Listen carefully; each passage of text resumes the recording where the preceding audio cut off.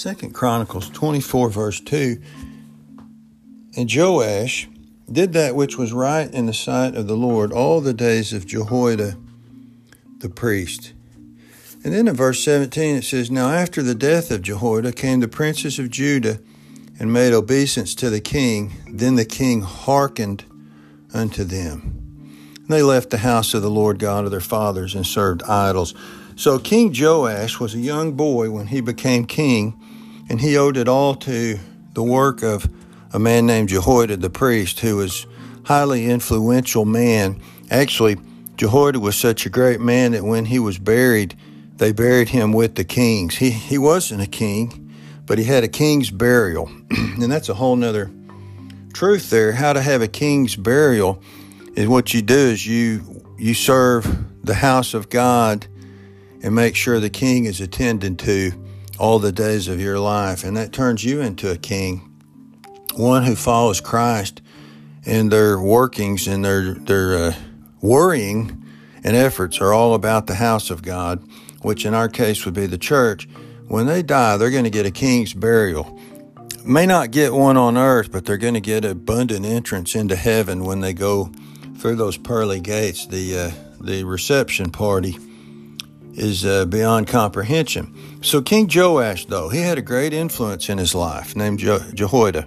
Kept him from wrong, kept him doing right, kept him in the ways of God.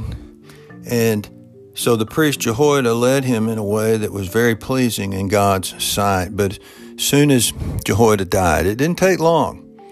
He found a new influence, and this new influence were the princes of Judah. So they counseled him to leave the law of God and the house of God, actually shut the doors and live a life of service to idols.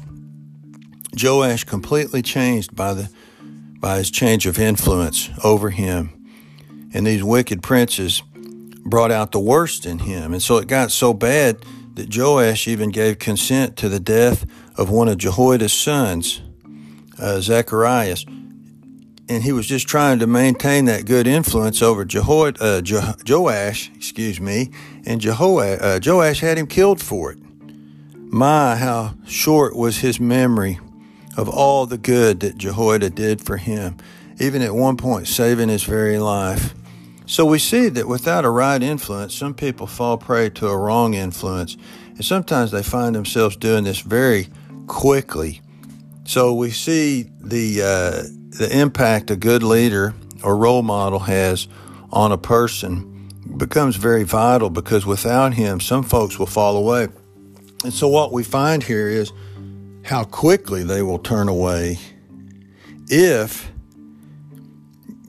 their heart is bad, I guess. But in some ways, it's just the influence. A bad influence replacing a good one can change a person's whole way of life and thinking very, very quickly. That's why it's dangerous when teenagers meet a new person. It can change them in a short amount of time. We see people it's like Dr. Jekyll, Mr. Hyde, very quickly turning into somebody that you never dreamed they would have been. And it proves the weakness of the heart, but it also proves the deceitfulness of sin.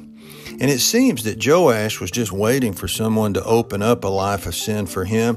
He was just waiting and open, looking for someone to come in and influence him for wrong and show him something. And when he saw it, he followed it wholeheartedly. And as a result, he lost a huge portion of his kingdom. So let this be used as a warning for all of us. Influences and role models are vital. Not necessarily heroes, but role models for our children, for our teenagers, for even ourselves, church members. How important it is to keep the good influence always there. Some people can't live without it. Without the good influence and the good role model, they fall apart rather quickly. And it's always who happened to you, not what. Who in the world happened to you? Who did you meet that did this to you? Who came into your life that changed you so drastically? This is a great truth to remember. Let's watch out. Influences are vital.